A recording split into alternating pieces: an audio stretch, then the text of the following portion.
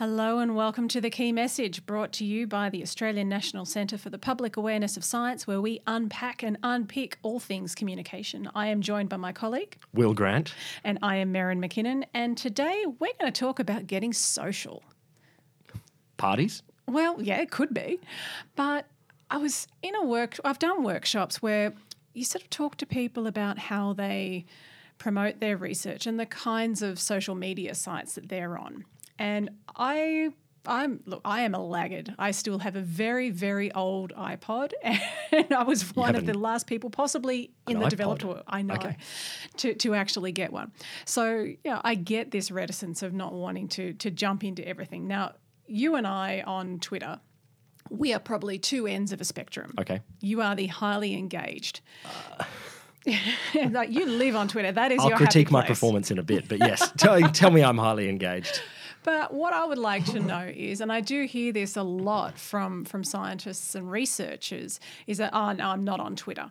Whereas I've actually found that Twitter can be really, really useful as a means of creating collaborations, promoting your research, that kind of thing. Why are you on Twitter? Why am I on Twitter? Yeah. I think...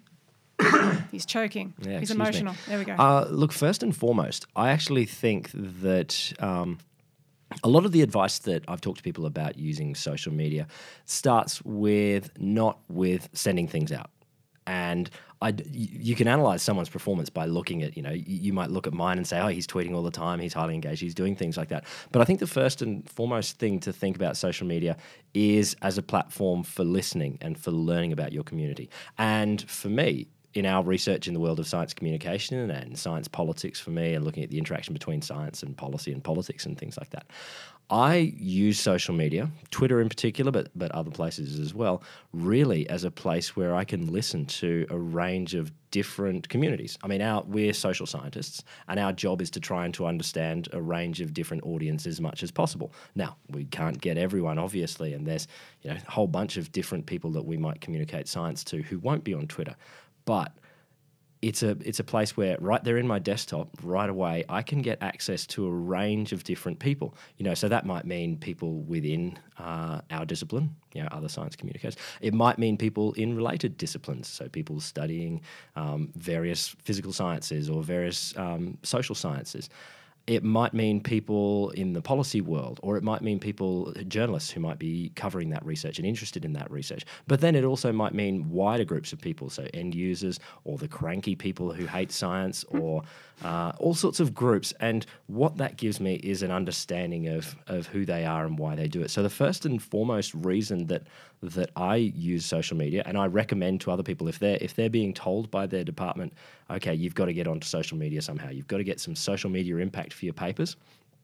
Okay, that's a goal to get to, but the first thing I'd suggest is start it as a place to listen. I mean, you've said before you're a big lurker on social media, aren't you? Yeah, in a non-freaky way, yes. Lurking is fine. On social media, okay, physical lurking, different thing. Don't do that. But on social media, it's fine to go out there and read other people's tweets and not engage at all. Or, I think, historically, the comments threads under articles have been really fascinating places where I don't want to throw in my opinion. Maybe because I know 1% as much as those people that are talking in there about that discussion. But it's a great place where I can start to listen. So social media for me, first and foremost, is a place where I get to listen to almost every other type of person in the world. Well, really, I don't, but I listen to a lot of them. Yeah, definitely. So I guess, a natural progression of a lot of the conversations that we've had with people is, talking to them about why they should be involved in social media. And we can sell them on that idea, but then there's that kind of, oh, well, now how do I do it? Because learning how...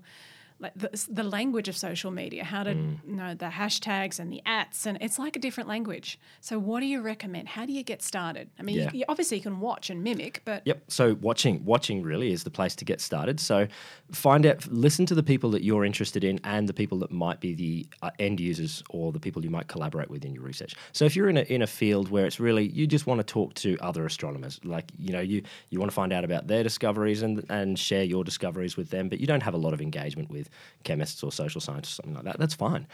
So spend your time looking at the other astronomers and seeing how they talk. Learn, when they use some weird hashtag or some weird term or something that you're not sure about, jump on Google. You don't have to be embarrassed and say, what's that? You can Google pretty much everything. So do that. But find out the people that you think may potentially use your research, read them for a while, and then start throwing things in slowly. Don't dive into the deep end and start expecting people to engage with your work. Go in slowly, dip your toe in, respond to people a little bit before you start putting your own stuff out just by yourself. Yeah, that sounds good. So if you've been like me, you've lurked for a little while, you think you're getting a handle on it. What are your top tips for getting the most out of Twitter to maximise your exposure? Okay, so I think the first thing is working out what you want to achieve. You could want to be someone who is known for your opinions about your science, your field, your research, and in which case, you just got to put out a lot of stuff and keep practicing. It's a craft. You've got to do a lot of stuff, and you've got to have stuff that has this thing called cut through. It connects with people, and other people say, yeah, I agree with that. Yeah, I'd like to share that.